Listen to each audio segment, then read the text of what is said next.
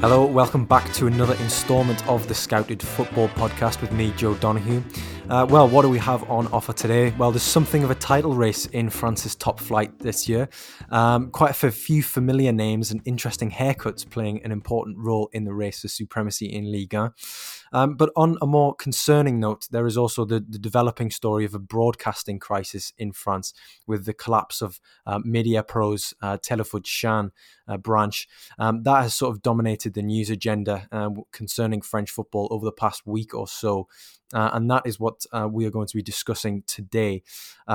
With me, I have Get French Football News' Mo Ali, an ardent Olympique Marseille supporter. Not so sure how much of a supporter he is of Andre Villas-Boas, but we'll see. We'll get into that. But we're going to discuss the ramifications of these hugely impactful financial decisions, as well as a bit of what's happening on the field. Mo, how are we doing? Good, thanks. Thanks for inviting me on again. Pleasure to talk. Yeah, it's his second appearance on the Scouted Pod.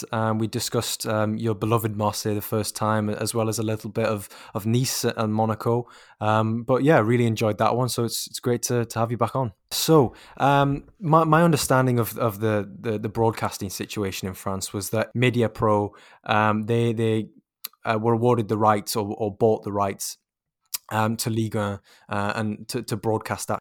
But 4 months into that deal, there now seems to be there have been some hitches to that, and Mediapro are not going to pay up to the LFP, obviously the Ligue de Football Professionnel in France. And that obviously now means that clubs are going to be at a detriment. The league is going to be at a detriment, or financially.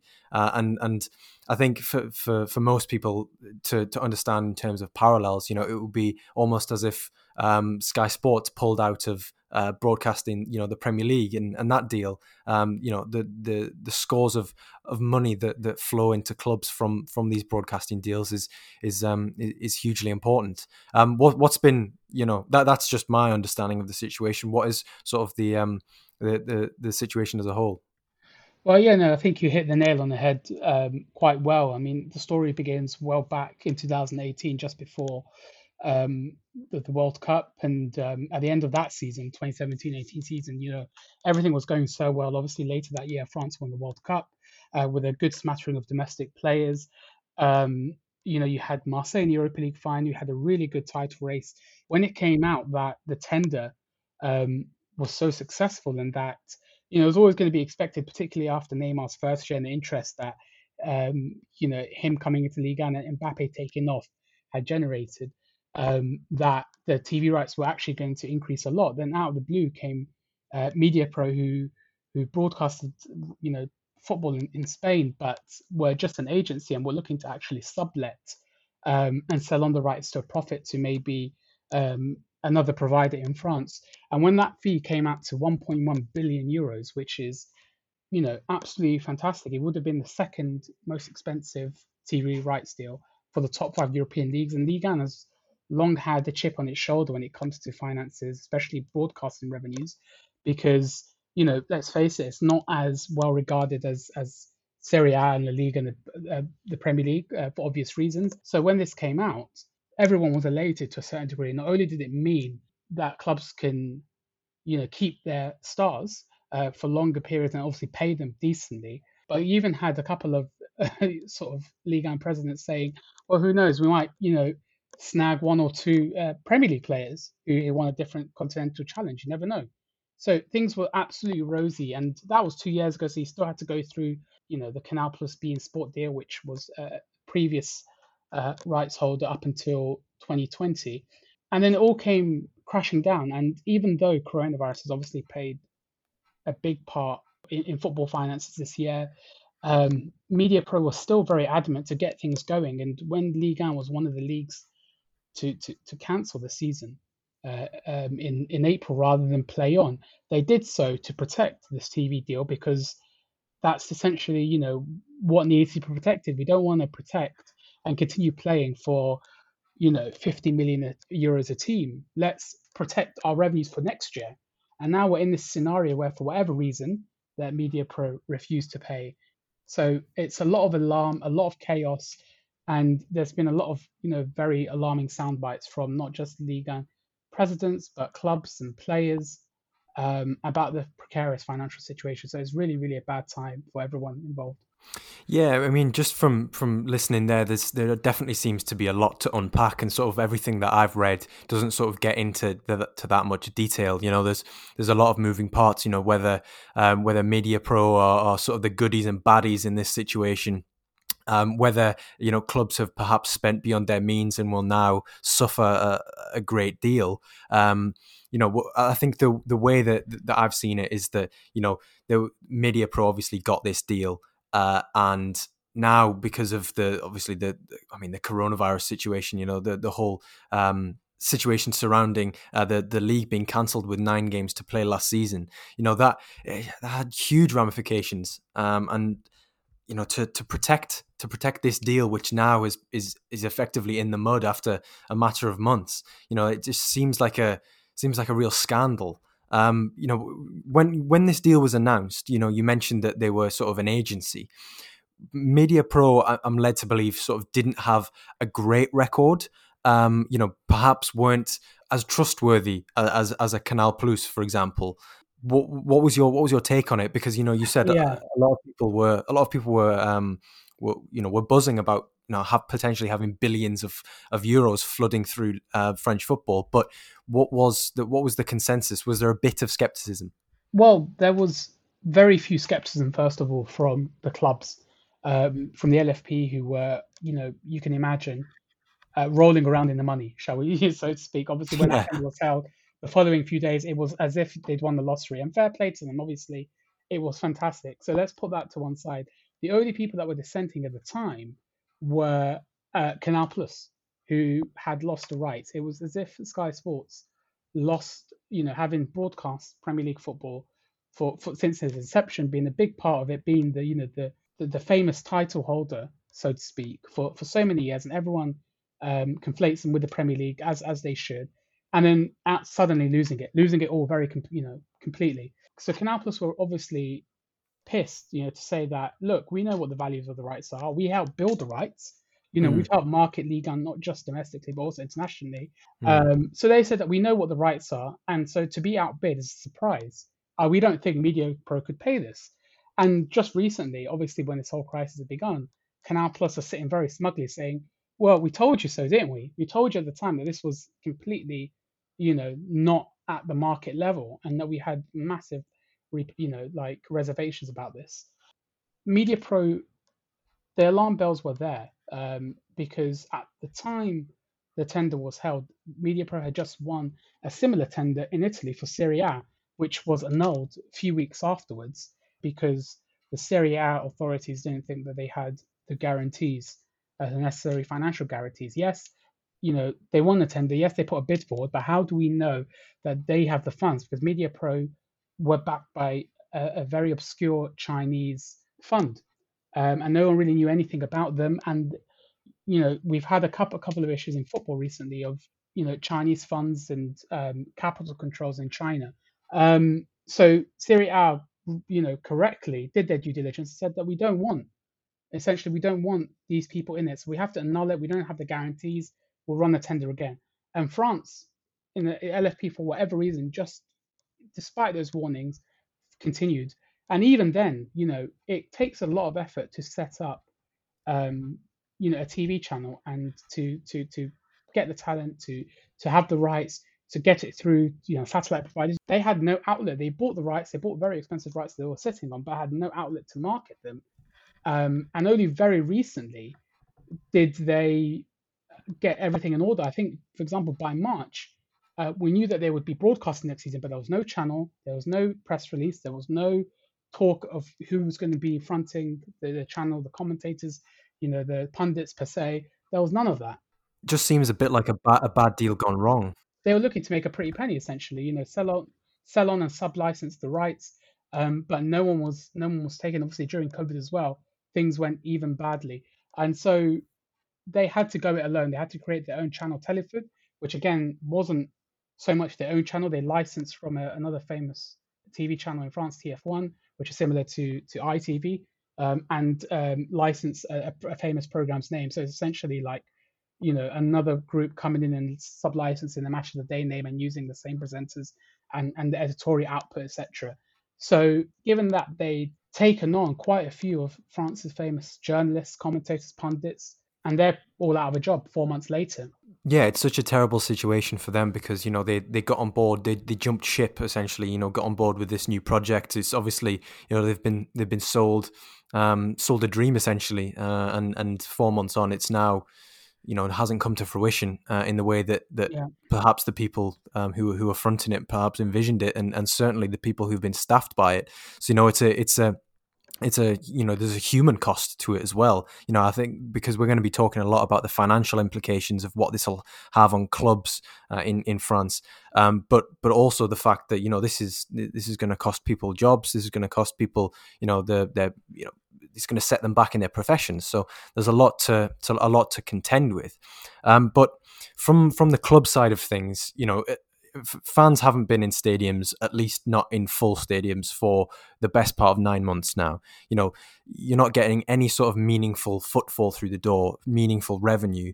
There's now, I'm under the impression that Canal Plus are going to pick up the rights for the remainder of the season. Am I right?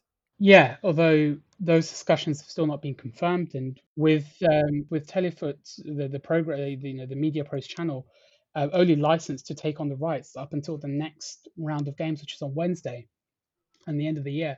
Nothing's been announced, so you could conceivably be in a situation where there's no broadcaster for games for a short period. Mm-hmm.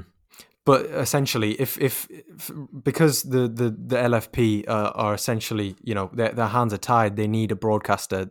Whoever does take this on, they're going to dictate the fee that they pay. So naturally, clubs who would have received some of this broadcast revenue are going to be out of pocket, and probably by a considerable amount. With no footfall through the doors, with no fans to speak of in terms of match day revenue, broadcasting revenue being down, you're pretty much relying on your commercial revenue as your main source of income there. And I don't know what the situation is like in France, but I know that sort of in the Championship in England, there's a lot of clubs who budget very close to the bone, as in they spend a lot on wages, they spend a lot.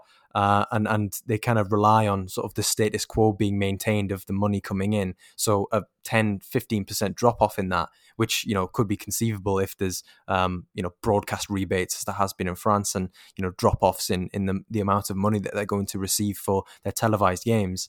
That could put quite a few in dire straits. Is that sort of what will be reflected in the top two tiers of French football? Yeah, 100%. I think a lot of clubs are already coming out with some sound pieces saying, look, we're going to be surprised if there's not going to be any redundancies. I think Mediapro forget that football club's not just made of 11 people.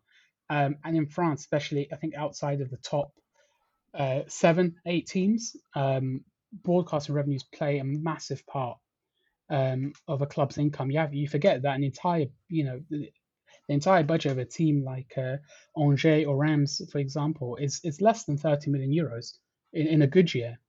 And during the pandemic, we've seen players in the Premier League still go, for far more than that. And a lot of that 30 million, probably 2/3, is TV broadcast revenues, and that was pre-Media Pro. So having already spent some of that money, I'm guessing they were expecting a big uplift in their revenues. They're going to be sort of screwed, to say the least. And it's not just ticket prices that have gone down. It's hospitality, it's sponsorship incomes, especially for those who have sponsors who come from businesses or industries that have been massively impacted by coronavirus. There's no club that's not going to be immune, but there could be clubs further down the league table, particularly in second division, where financial issues have been very rampant over the last couple of years, that they could be relegated. Yeah, I mean, we've already seen I think it was Stade Reims president. I can't remember his name, but one of the first stories I saw was that he said that by February, March, clubs are simply just going to be out of money, and I think comments and press releases from Ligue 1 and Ligue 2 presidents over the past, however many years, they've been rather colourful. But I mean, this one did sort of ring of, there is a genuine threat here to the football. And you mentioned the top 8 clubs in France there, the sort of the 12 in Ligue 1 that are below. How they rely very heavily on television revenue. Do you think that, I mean, Ligue 1's had its issues with competitiveness, with sort of the funds that PSG has been flushed with over the past decade, but do you think that this could have potential ramifications in terms of, lessening the competitiveness of one of Europe's premium divisions even more so now? Yeah, only because of the situation that they find themselves in has been exacerbated by their own issues. I think your question can be targeted to a lot of the other leagues, but I think the broadcasting revenues and other revenues have been protected somewhat, and the clubs can continue to work hard. I think, for example, in England, the Premier League is just as competitive this year, even though finances have been an issue. You've spoke about rebates, for example, but that's had no impact on the actual level of football.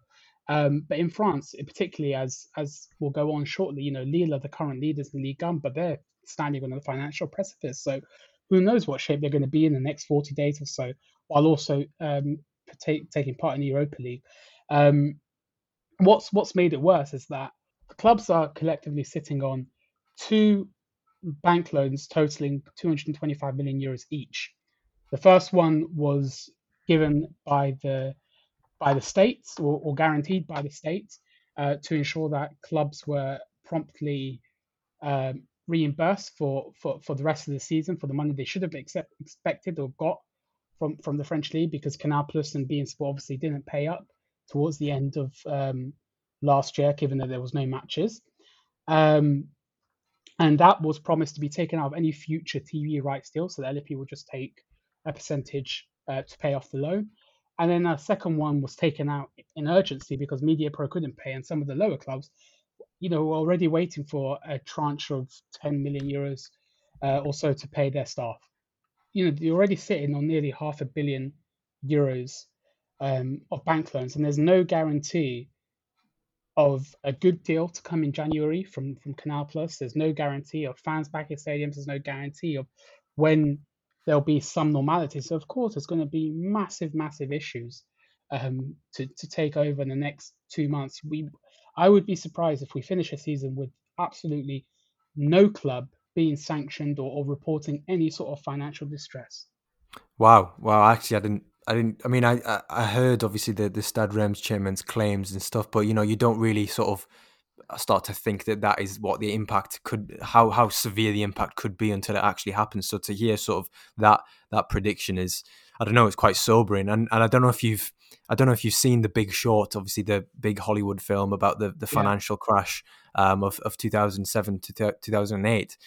But it just kind of, it might have been your use of the word tranche, but it just kind of sparked an image in my head of, from that film where, they all start to cotton on to the fact that, this entire Yeah. system is being, it's standing on the precipice, to use your phrase, so I think there's definitely some issues which need to be resolved. And you touched on Lille there, obviously league leaders at the moment in Ligue 1. And Gerard Lopez is someone who we discussed at length in a previous podcast with Kevin Jeffries, thinking about August time, about sort of how the structure that he and his people had set in place there. The Luis Campos figures that had come in on the scouting and recruitment side. And the string of managers who he'd employed, who'd actually done quite good work. And now it all seems as though, it could come crashing down in a matter of months or weeks. Lopez has sold the club to Merlin Partners. I read yesterday on Get French Football News. I mean, just based on what you were saying, I mean, my initial question was going to be, is this reactionary, getting out as soon as you can, getting off the Titanic before it sets sail, as I think what I put in my notes. Or is this sort of, will will this be a trend that is followed by other French owners? Um, well, I think first of all, I don't think that it's an issue of him getting out per se. It's essentially him being forced to sort of cede control of the club. Lille were already in a very dodgy financial state. He I don't know exactly the full details of it, but let's just say the finances involved, in terms of the way that Lille have been run, they've used bank loans and other sort of financial support from people like Elliott, who have now controlled AC Milan. And in the same way that the AC Milan's previous Chinese owner was essentially kicked out of the club and Elliott took over, that's exactly what's happened at Lille. So he's essentially been forced to cede control because of the fact that Elliott have looked at their investment of how they've supported him and have looked at the fact that given the COVID situation, and the Mediapro situation, that they're not exactly certain of having the same return of investment. And Lopez, obviously being part of the Ligue 1 presidents who voted on the season cancellations and the Mediapro TV deal, have they're just not essentially confident that he's the right man to that they're sure of that they're going to get their investment back. And a lot of it's actually quite sinister, in that Lille have made a lot of fantastic sales, over the last 2 years. Osimhen, Gabriel, and Pepe, for example, Rafael Leao, and Thiago Mendes being the others. And they haven't spent too much, but that money isn't going into the coffer still for Lille. I think there were some reports earlier today where um, he's profited from those player tradings rather than that money helping the club. Um, and they're still in a massive issue. You have to remember that 2 years ago they were almost relegated and on the brink of a transfer ban before the DNCG, the French football sort of financial fair play watchdog, um, helped them get through it with a strict financial plan which focused highly on player trading, and they've been relatively successful from that. It could be a situation where they're going to use that in January and start digging themselves out of financial hole. Yeah, that was sort of the next point that I was going to get onto. Obviously, the sensitive timing of the news of Mediapro's reneging on their agreement with the LFP, and sort of pulling out of that deal is that it coincides with the January transfer window, and we know how many fantastically talented players have come out of Ligue 1 in for the past few decades. A lot of them coming to English football, a lot of them going to Germany, Spain, Italy. There's been a lot of trading between sort of clubs in Liga and clubs in the rest of Europe's top 5 leagues. Obviously, every club who has the budget to do so is going to be looking at these Ligue 1 players at the moment even more, finally with an even more powerful microscope, because there is going to be the potential to sign players potentially for cheaper than their market value, given the situation with the finances that they simply aren't going to get anymore. And with Lille, we've seen that they have Boubakary Soumare there, who is 21 years old, fantastic defensive midfielder who has been linked with all sorts of clubs. Chelsea being sort of the most high profile, but I'm just conscious that his contract runs out in 2022, I believe. So if he gets to next summer and the situation has only worsened for the club, he's got 12 months left. They're not going to be able to get as high a figure as they might be able to in January. So potentially, there's a suggestion to be made that Soumare could be moved on as a quick buck in January, to help the situation that Lille might find themselves in now. Do you think that, I don't know, the situation's as perilous that they may need to start offloading players as soon as next month? Absolutely, and it depends obviously on the finances involved.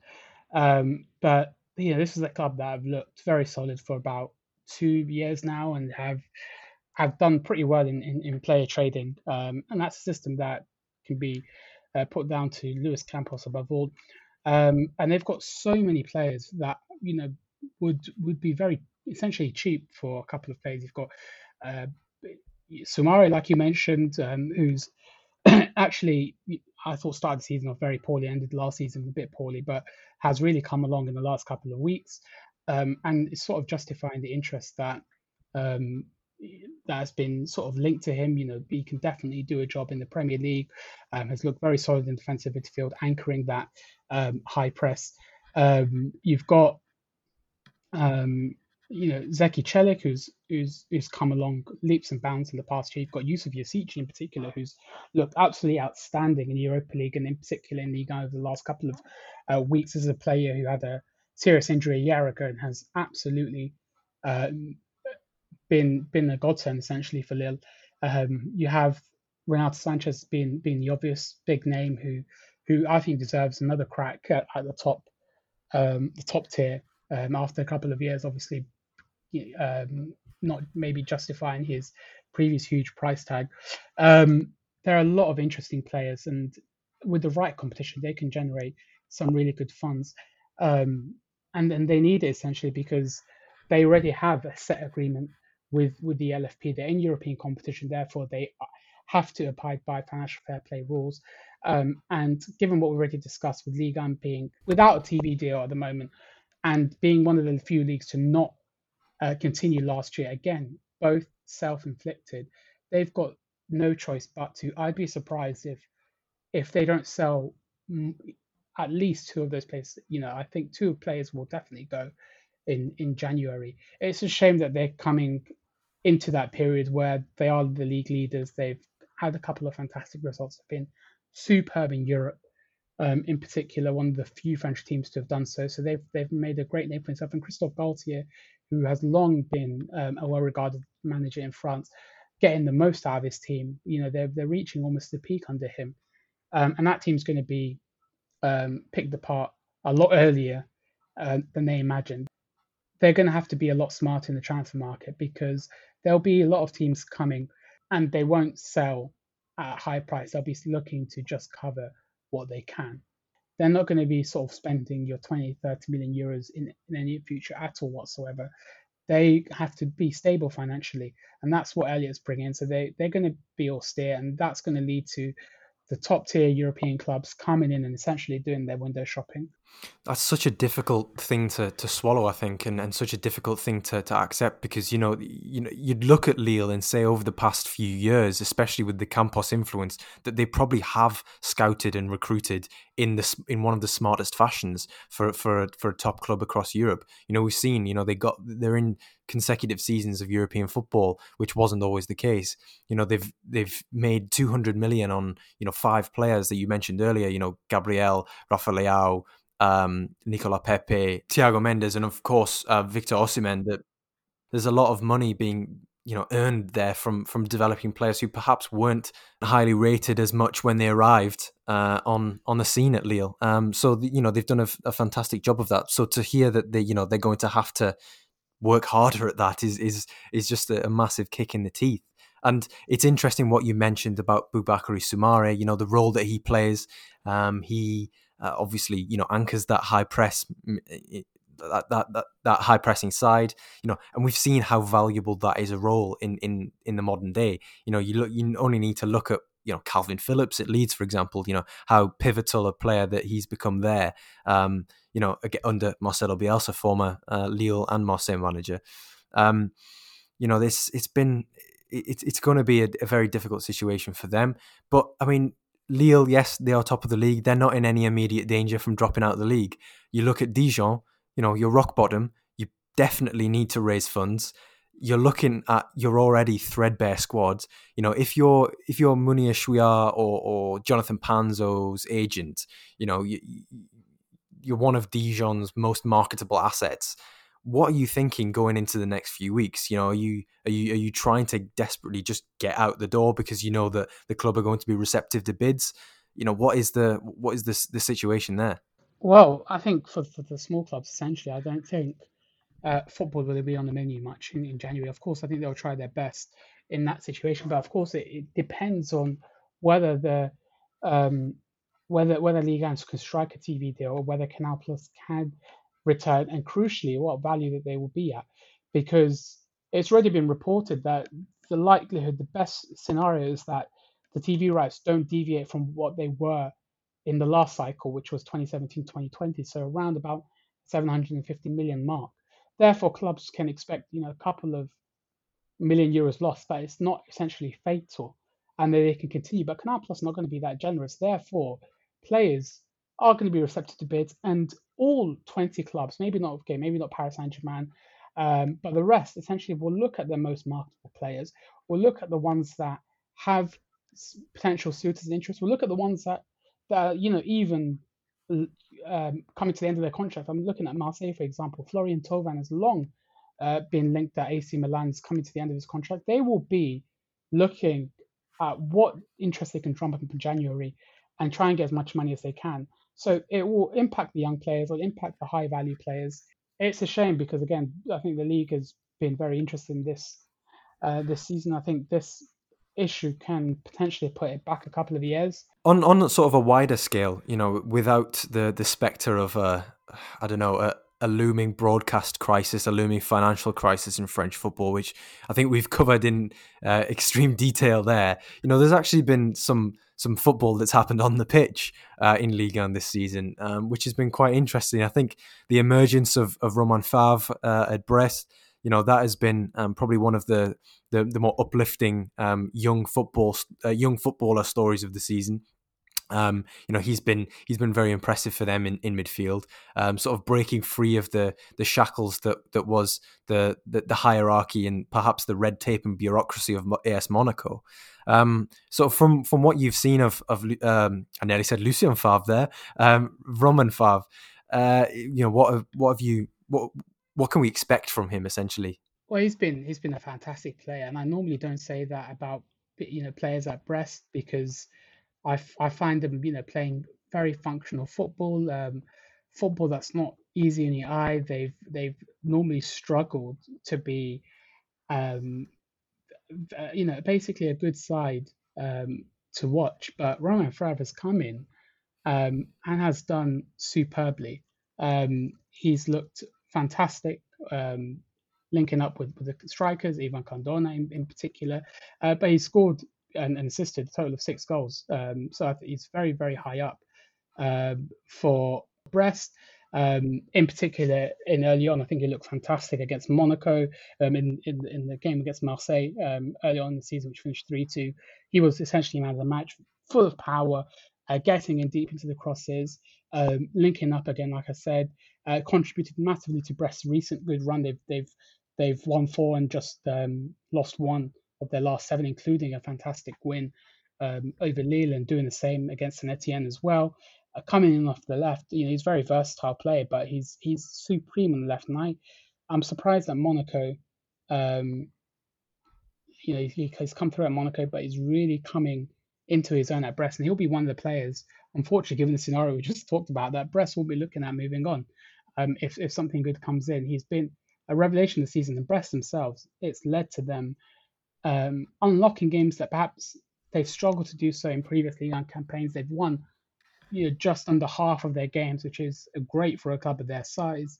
The league is so congested, so it really does mean that after coming to the Christmas, only 10 points off the top. Obviously, that doesn't mean anything in the grand scheme of things, but they've had one of their best seasons in the top flight for a long, long time, and much of it is down to him. I mean, yeah, that's just from what you said to begin with. Them being a very functional team. They do strike me as an outfit who their goal is to remain in the league and to obviously get on the gravy train that was the broadcasting deals that fund the top clubs. And Romain Favre has been, as you say, he's been their enigmatic centerpiece. He's been their showman, as you say, winning those man of the match performances. And I think his call up to the under-21 setup has been entirely deserved. I mean, it's probably a stretch too far to say that he'd be in senior international contention just yet. I think you'd need to string out some consistency over a full season for that, but that's not outside the realms of possibility. Another player who is playing sort of at a mid-table club at the moment, even though they may not want to be a mid-table club, is Amine Gouiri at Nice. And obviously, there's been a managerial casualty there recently in Patrick Vieira being given the boot. And I think one of the best things about Guriri is that he was still able to find that verve and that goal scoring touch, or that final creative touch, even under Vieira, who to his credit, was an all right manager, but perhaps a bit uninspiring when it came to attacking. He's been getting on quite well at Nice this year, which is his first real go at senior football after a really nasty injury at the beginning of last season when he was still at Lyon. And just as we're recording this, he has also scored against Lyon to get Nice back into the game. So Oh, is, fantastic. is there a better moment to discuss Amin Gouiri? Well, do you know, I was very surprised that Leon let him go because he looked fantastic for them in the youth teams, but also in the national youth teams, being heralded as a future star for them. So, and they were coming off a season where finances were back on the agenda for them for obvious reasons. They didn't qualify for the Champions League this time round, but to let go a star in the making was a surprise. But Nice were building their own project in the same way they brought in Maulida very recently as well. They wanted to center their new project around young players, and Guiri looked Ligue 1 ready, and he has looked good for the large part, particularly in Europe, more so in Ligue 1. He started the season very, very explosively, being at the top of the attack, not just playing on the left wing, but being in the centre forward role. Has sort of a fox in the box mentality. He can turn defenders very well, looking very, very good on the ball when he's dribbling. I think he's just been a victim of Patrick Vieira's inconsistency, and essentially, I think there was a very good point made recently where not one player in Vieira's tenure during Vieira's tenure has been improved by their full manager.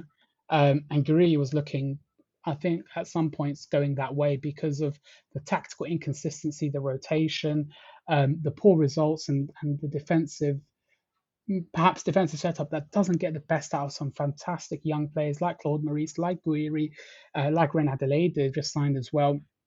A lot of heavy, inconsistent results, which explains why they're where they are in the league. But with a more attack-minded manager, with a manager that can get the best out of offensive situations, that can empower his front line and needs to be more cutting and incisive rather in the final third. I think he can bring out the best of him. He's already scored 8 goals this season, which is not a very bad return at all. He's assisted three more. Um, they can do better, and I believe he can do better as well. And he's shown glimpses of that. Just that needs to go from Jekyll and Hyde. That is very hard to pinpoint exactly where this team and how what heights he can reach. Obviously, I think this is a great situation where I think we can take the stock at the end of the season. But for so far for his first year in Nice, I think he's definitely sort of around a B+ level. It's a good start. It's just the fact that his teammates and the management situation that Nice are in isn't as consistent as I'd like them to be. But he's definitely one of the better performing players there. So definitely keep an eye out for him. And as you've seen tonight, he's on a score sheet against a club where he feels maybe a bit resentful for letting him go in the first place. Yeah, he's definitely got a point to prove, hasn't he? Because I mean, it was something like 7 or 8 million. I mean, I've Yeah, discussed this on this podcast before because it just still seems baffling. But everybody I speak to, who sort of had a good understanding of who Gouiri was before he went to Nice, before his injury, when he was scoring bagfuls in France's youth international teams and in the youth league, the UEFA Youth League, that is. It seemed a very perplexing decision, but hey, it may have been Lyon saying, we don't think he's going to be the same player after his injury. Well, he's proving that he absolutely is. 8 goals in half a season of your first proper go at senior football is no bad result. So I think if he did continue scoring and creating at the same rate, that's what 20, 18, 19, 20 goal contributions in a first season for a club who have, as you said, been Jekyll and Hyde and sort of ebbed and flowed from good to terrible. That's not a bad thing to be, and that's certainly emblematic of a player who is definitely worth more than 7 million. So yeah, this, I think, if I could say one thing, as I said a few weeks ago, was on this podcast, was that keep an eye out for Gouiri, because there's a lot to be said about his potential, and whether his ceiling is above Ligue 1, whether it's above Nice. I think for the record, it probably is above both, or rather above the average ability of both. Just from what I'd seen before his pre-injury, but yeah, it's been good to see him sort of hit the ground running, as turbulent as it was under Vieira, and hopefully he can really kick on a real head of steam now. On the topic of Lyon, they're obviously playing Nice this evening while we're recording, but they're in a title race, which I don't know how many people may have envisioned that, because they didn't have European football this season, which allows you to focus on more domestic football, but at the same time, whether they had the squad and the resources to challenge a Paris Saint-Germain, who've slipped up on occasion, with the wealth of resources that they've got. What's your take on the title race, which has probably got around 3 or 4 teams in it still at sort of the 12, 13 game mark? Yeah, well, probably more than that. I think it will shorten over the Christmas period to 4. Montpellier looked, I think, in particular pretty well. Monaco as well, before they started losing to rivals over the last couple of games.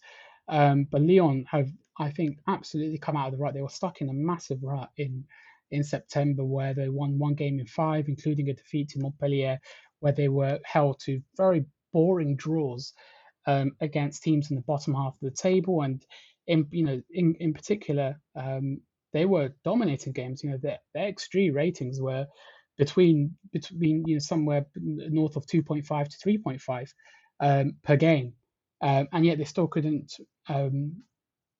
take results out. Obviously, that just proved that they just needed some consistency. And when it struck, boy, did it strike well, because Tino Kadewere in particular, who was signed from League Two earlier this year, has looked very sharp.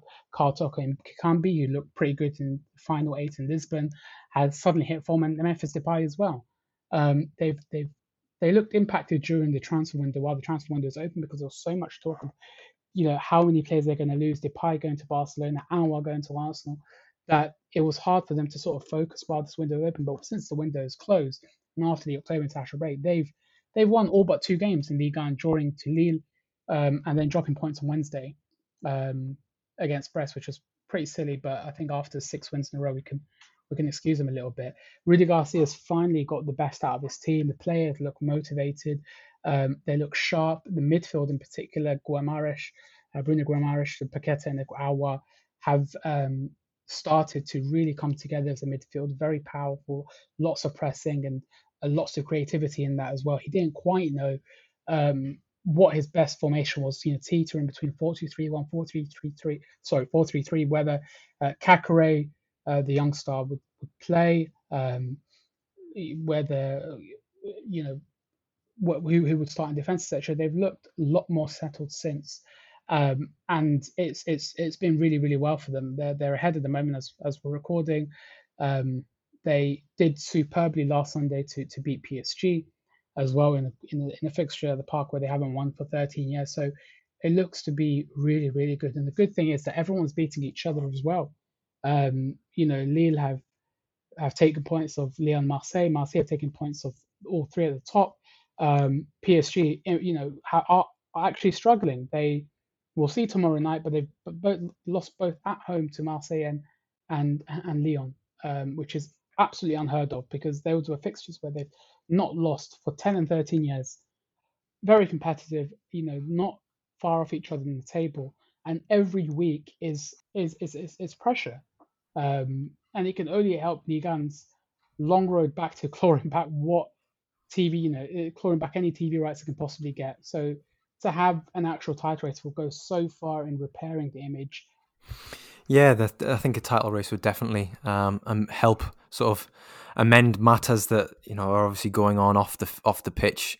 I'm not sure clubs like Dijon or Rennes would be too fussed about a title race, but I tell you what, if it helps them secure them being the LFP, if it helps the LFP secure a bumper deal which will actually get paid and will actually be followed through on this time, then certainly I think they'd be in favour of it. But Thank you very much, Mo, for providing your insights on French football as always, and on a very complex issue. I think it's not always that we're discussing football finances on this podcast, no less French football finances, and the added complexities of third parties, of broadcast rights, different TV companies and the like. So I appreciate you staying with me in my list of questions, because just like everybody else, I'm just interested to know and interested to find out, and just interested to see whether there's going to be a fire sale in January. It's a bit morbid, I think, that we're hovering around like vultures, thinking, oh, will there be potential sales? Will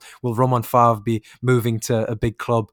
But it's the reality of the situation that that Mediapro has put Ligue and French football in. But yes, is there anything that you'd like to add just before we finish? No, that's all. I mean, thanks for having me on. It's a pleasure to speak with you as always. I think for any listeners, obviously, who love Liga and obviously love the Premier League and their own clubs in England, you might be seeing a couple of them heading your way. We might be seeing another French Revolution at Newcastle if that ever happens, because there's a lot of sales to be had. So it'll be good. I mean, I think a couple of players absolutely do deserve it, and I don't think a shot at the big time should be taken away from a situation that, like I said, the executives of the clubs and the authorities have done it to themselves essentially. So this is not sort of a sob story that everyone should feel sorry for. It is just not doing your duty of care and your due diligence. And I think before I sign off, I mean, a funny thing that I followed this week while on the topic of Ligue 1 is that they unsealed the bids of the second place tender for the Ligue 1 TV rights, which was the losing bid from Canal Plus and beIN Sports. And surprise, surprise, that bid was also over £1 billion, which would have been a record 30% instead of a 40% TV rights increase. So had they just stuck with Canal Plus, like they said, we wouldn't have been in a situation, and the teams would have been healthy financially anyway. So that's just, hindsight is a wonderful thing. It is, and I tell you what, hindsight is a fantastic thing when you can say, oh well, this decision should have been made a lot more securely, perhaps. When 1.1 billion is put before your face, it's very difficult to turn down, I think. But yes, thank you very much, Mo, for coming on and explaining the different complexities around what's been going on in French football, and hopefully we'll see a resurgence. We'll see an interesting title race, and perhaps there'll be a few new faces in the Premier League or in various other European leagues in the weeks to come. But yes, that's all from me, Joe Donoghue, on the Scouted Football Podcast. Stay tuned for more episodes in the next few weeks and into 2021. But wherever you are, stay safe, take care, and bye for now.